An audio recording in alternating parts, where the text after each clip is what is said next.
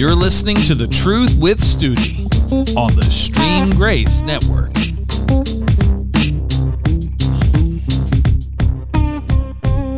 Okay, welcome everyone. I'm so glad you have joined me on this special session of The Truth with Studi. I'm Michael Studeman. I am here in Oklahoma in the United States of America, and I want to welcome those joining me from the United States of America, any state here and abroad. I know I have listeners in Ghana and South Africa and India, and if you're listening from China, Japan, wherever, I welcome you. And make no mistake about it, if you're hearing the sound of my voice, this is a divine appointment. This is a divine appointment for you to hear what God would say to you, because the whole purpose of The Truth with Studi is to get the Word of God to you, and what God is wanting this generation to hear, what He wants you specifically to hear. I have no agenda except to deliver the raw Word of God and what the Holy Spirit puts in me to share. Well, folks, today I am going to be covering a very controversial subject. This will be the most controversial subject I have went over since I started this podcast, and I knew these type of messages would be coming, and that's why the Lord called me to do this, to deal with a lot of things that you don't hear on a Sunday morning behind a pulpit in this day and age.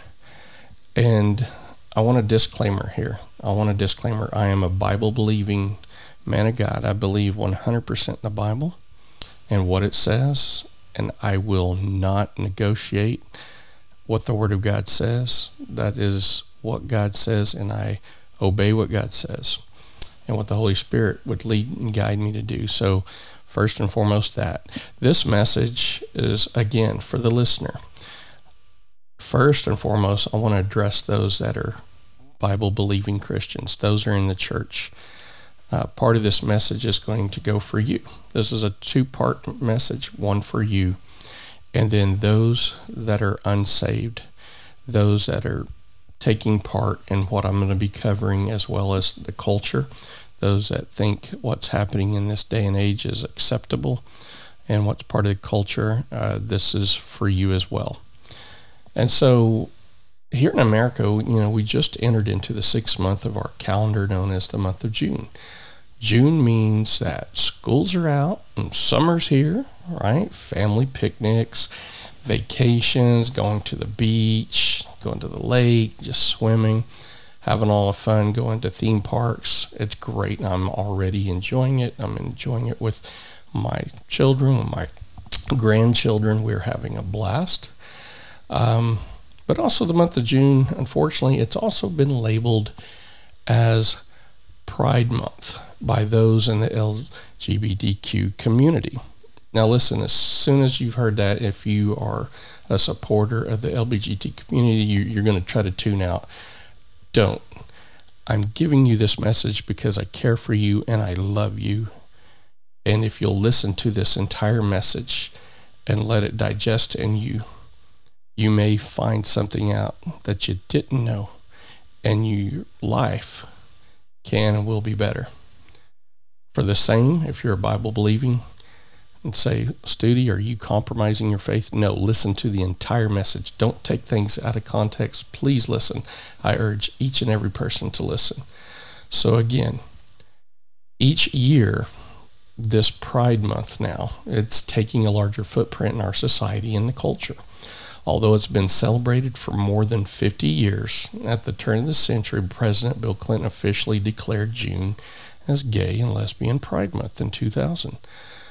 President Barack Obama expanded the observance in 2011 to Lesbian, Gay, Bisexual, and Transgender Pride Month.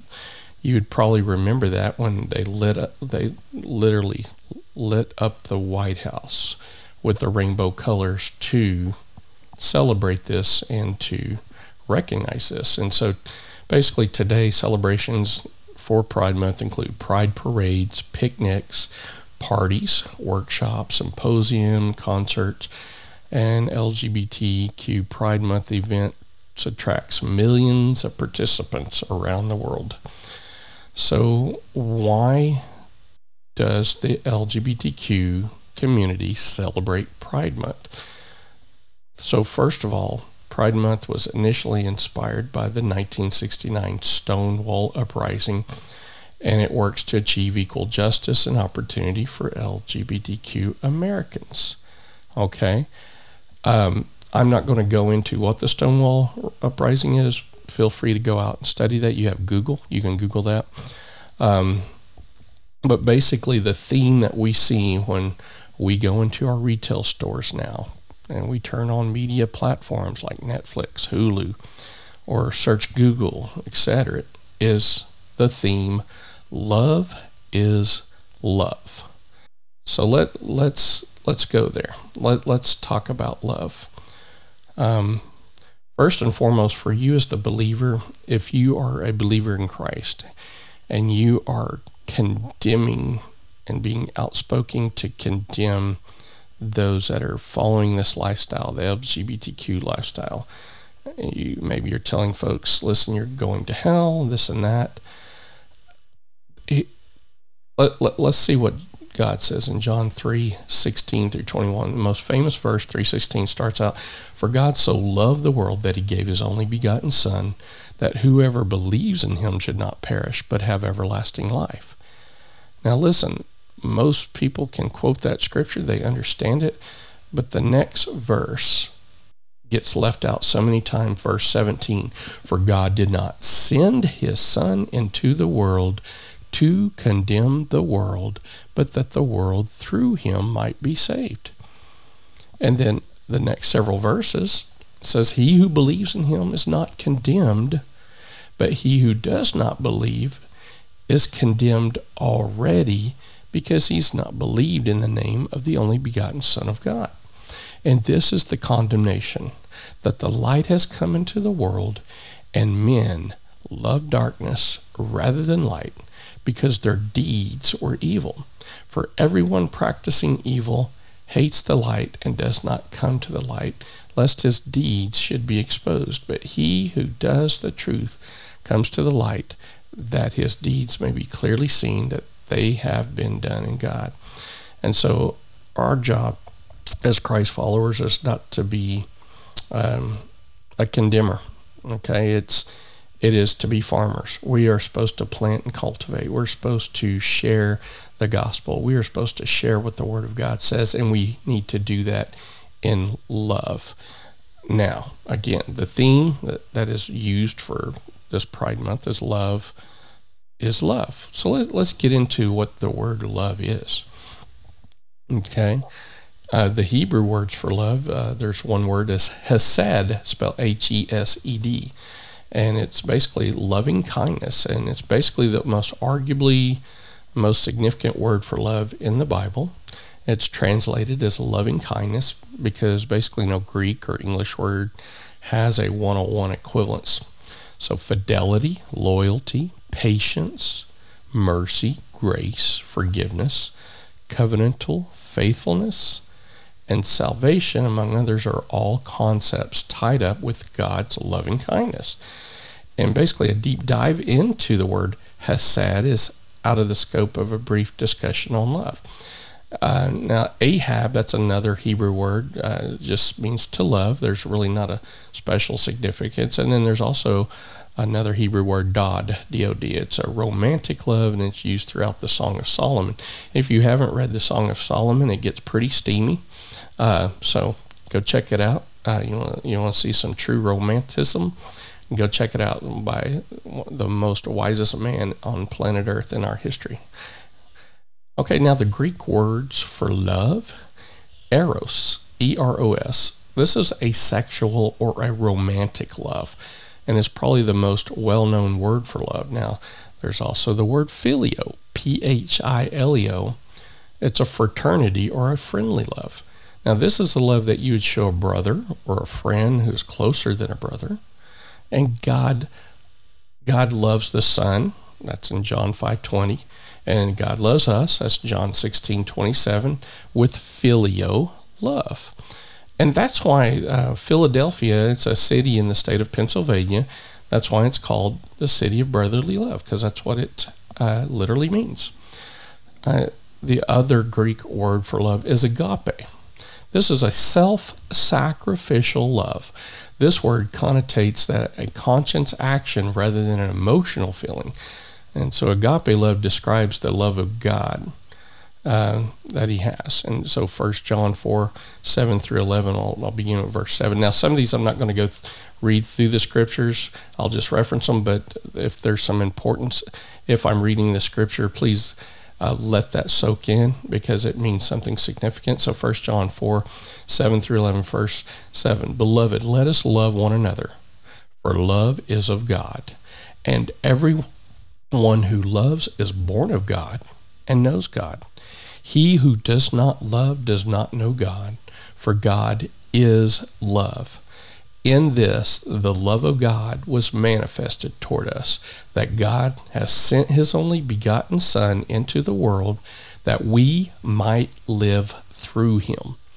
In this love, not that we loved God, but that he loved us, and he sent his Son to be the propitiation for our sins. Beloved, if God so loved us, we also ought to love one another. Now, this is also the love that God the Father shows his Son in John chapter 17, verse 26. And then also another example of this love is found in John 14:21, which states, he who has my commandments and keeps them, it is he who loves me, and he who loves me will be loved by my Father, and I will love him and manifest myself to him. Now, then a final example of agape love is used in describing God's love for the entire human race, and this is found in Romans 5:8. But God demonstrates his own love toward us in that while we were still sinners, Christ died for us. And then finally, storge, S-T-O-R-G-E. This is like a familiar love. It's basically the love a parent has for their children. I wanted to bring out these definitions and core root definitions of love to get an understanding that there is no problem if you're a man with a man as far as same sex, right? As far as relationships go, those agape love, those filial, like that filial love, the fraternity of friendly love, the love that you'd show a brother or a friend who's closer than a brother, which is referred to in the Old Testament when you hear about King David. He befriended King Saul's son Jonathan, and it said they were closer than brothers. They had a very special love, and it was a phileo love. Okay, this is a good, healthy, brotherly, friendly love. Okay, there's nothing wrong with that. If you're a female and you have phileo love for another female, there is absolutely nothing wrong with that. The problem is it has been contorted, it's been twisted, in that what true homosexuality is this eros love, which is a sexual or romantic love with same-sex couples, and basically everything that goes within that. Okay. And why is that a sin? Why it's not just thou shalt not do something. It's not a commandment just to be for God to be a killjoy. Okay, God has designed human beings for a purpose, and there's a function for our body, and there's a function for our orifices. There's a function for why everything does what it is. We've got holes in our body, and those holes in the body have specific functions and should not be misused for what the Creator has intended. Because when it's misused, then that's when disease can come. That's when dysfunction comes, disorder comes, and that's not why God created us. That's not what God intended us to be.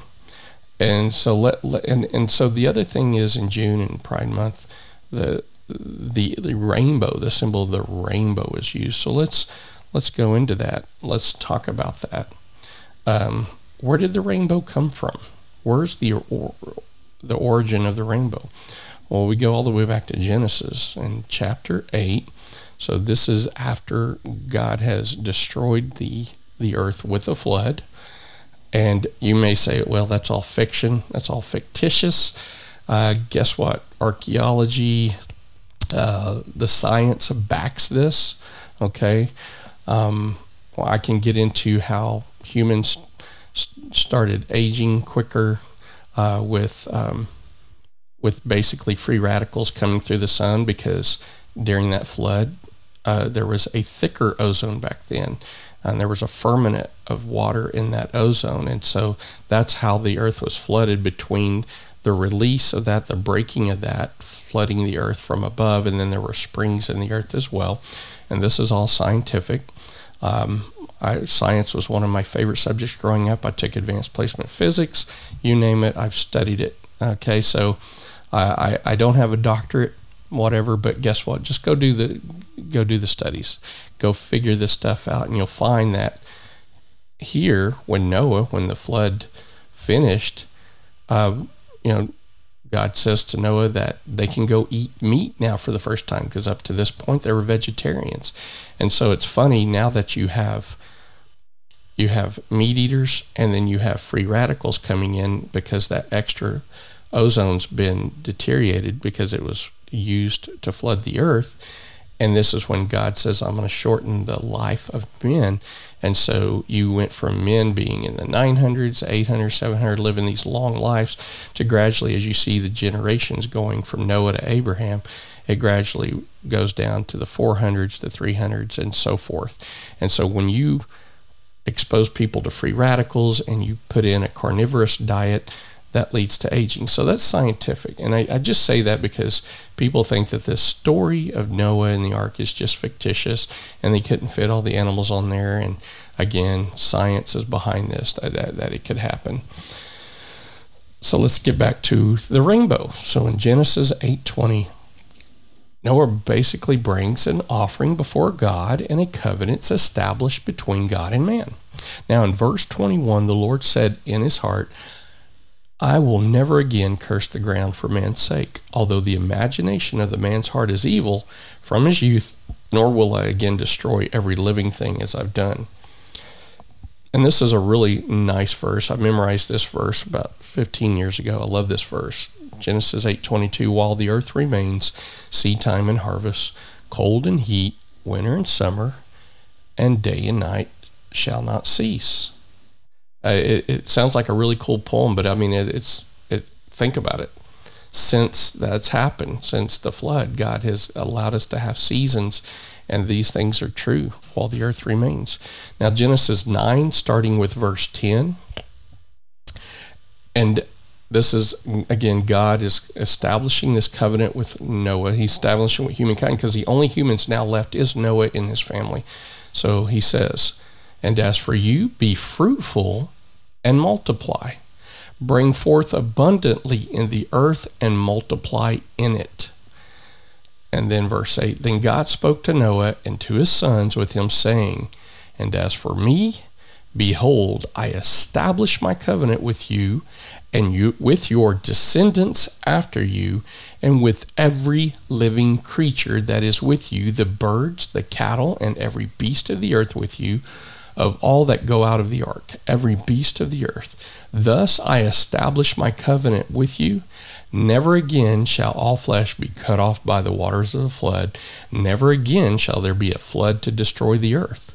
And God said, this is the sign of the covenant which I make between me and you and every living creature that is with you for perpetual generations.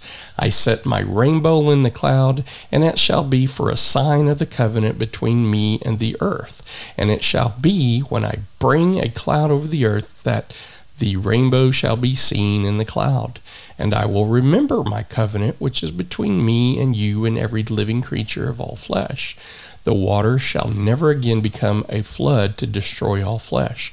The rainbow shall be in the cloud, and I will look on it to remember the everlasting covenant between God and every living creature of all flesh that is on the earth. And then God said to Noah, this is the sign of the covenant which I've established between me and all flesh, that this on the earth. So this is where we get the rainbow. This is how the rainbow was established. And so the beginning of that covenant, what does God command? He commands Noah and his family, replenish the earth, be fruitful and multiply. This was the first commandment ever given to Adam and Eve when God created the first humans. God created humanity to produce more humans because we have his spirit within us, and it creates more relationships so that we can have relationships with one another in him. Satan doesn't like that. Okay, Satan and the angels, they were not given this ability to cohabitate with each other and have children. And so with a humanity, we have the Spirit of God, and we can reproduce humans that contain the Spirit of God in them. And so that's a powerful thing. So what would the enemy of God want to do? He would want to stop that fruitfulness, that multiplication, right? And no better way to do it than to create a culture where there is same-sex relationships, which doesn't allow you to reproduce. You can't reproduce. God did not create a man to be with a man or a woman to be with a woman in a sexual way, because there's no reproduction there. It's all self-gratification of the flesh, which again, a complete satisfaction of the flesh in this manner. This is not of God. It's it's being selfish.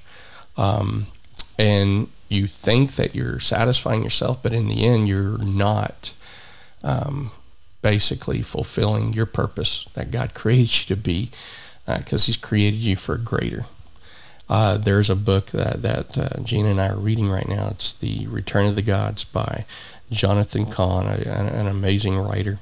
He's wrote many books. This one is the most prolific book he's ever written. I would say go check it out. The Return of the Gods. It talks about how the rainbow was, here and representing the LGBT community even over 2,000 years ago, and how men would cut off their God-given gender members and raise the tools over their head. They would have their gay parades, and this was a worship to the deity, to their gods. And I'm not going to get that deep into it, but this has not just happened over the last 6 decades here in America. This has been here before, and on planet Earth, and there's a reason for that.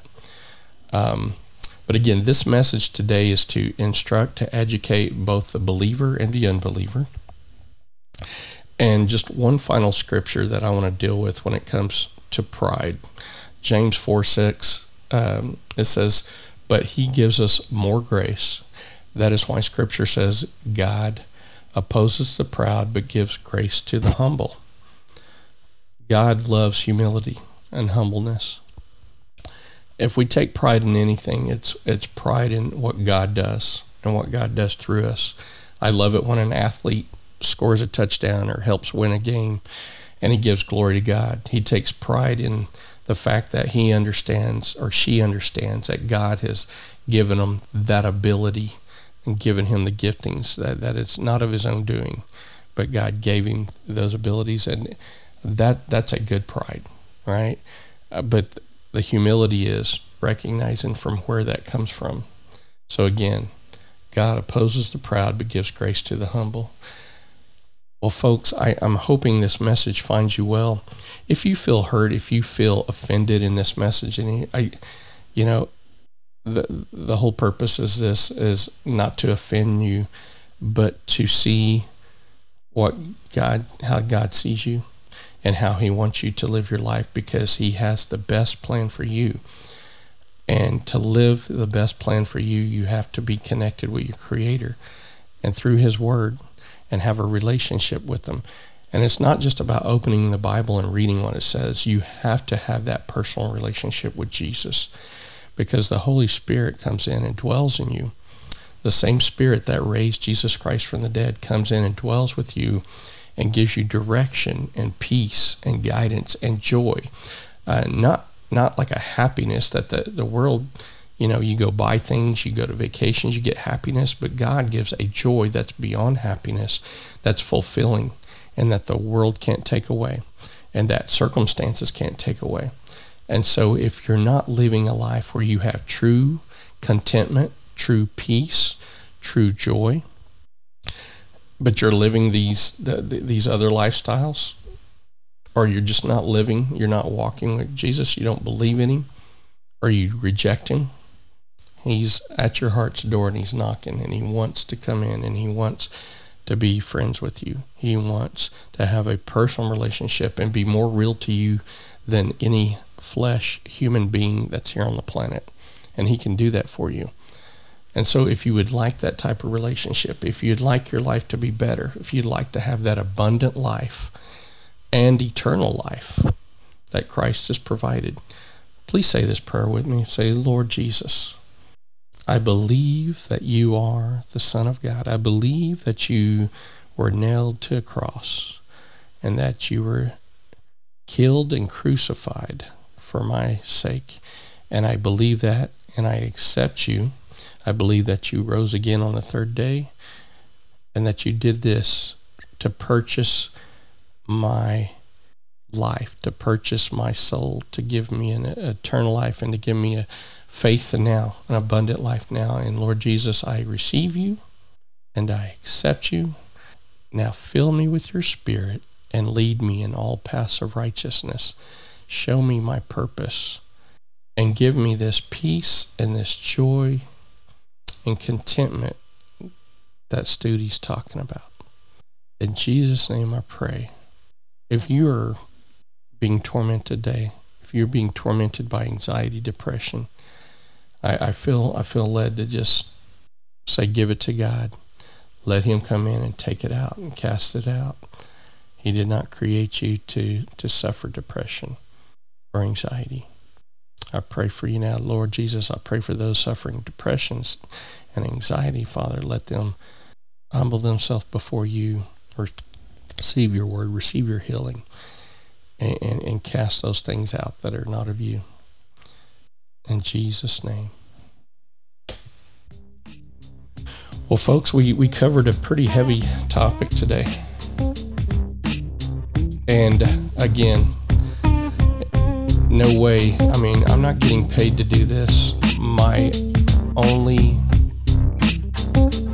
intent is to show you love and to spread the truth. And I want you to have a wonderful week. I want you to study these scriptures that were given, digest it, go ahead, chew it up. Hey, if you don't like it, spit it out. That's why God gave us free will.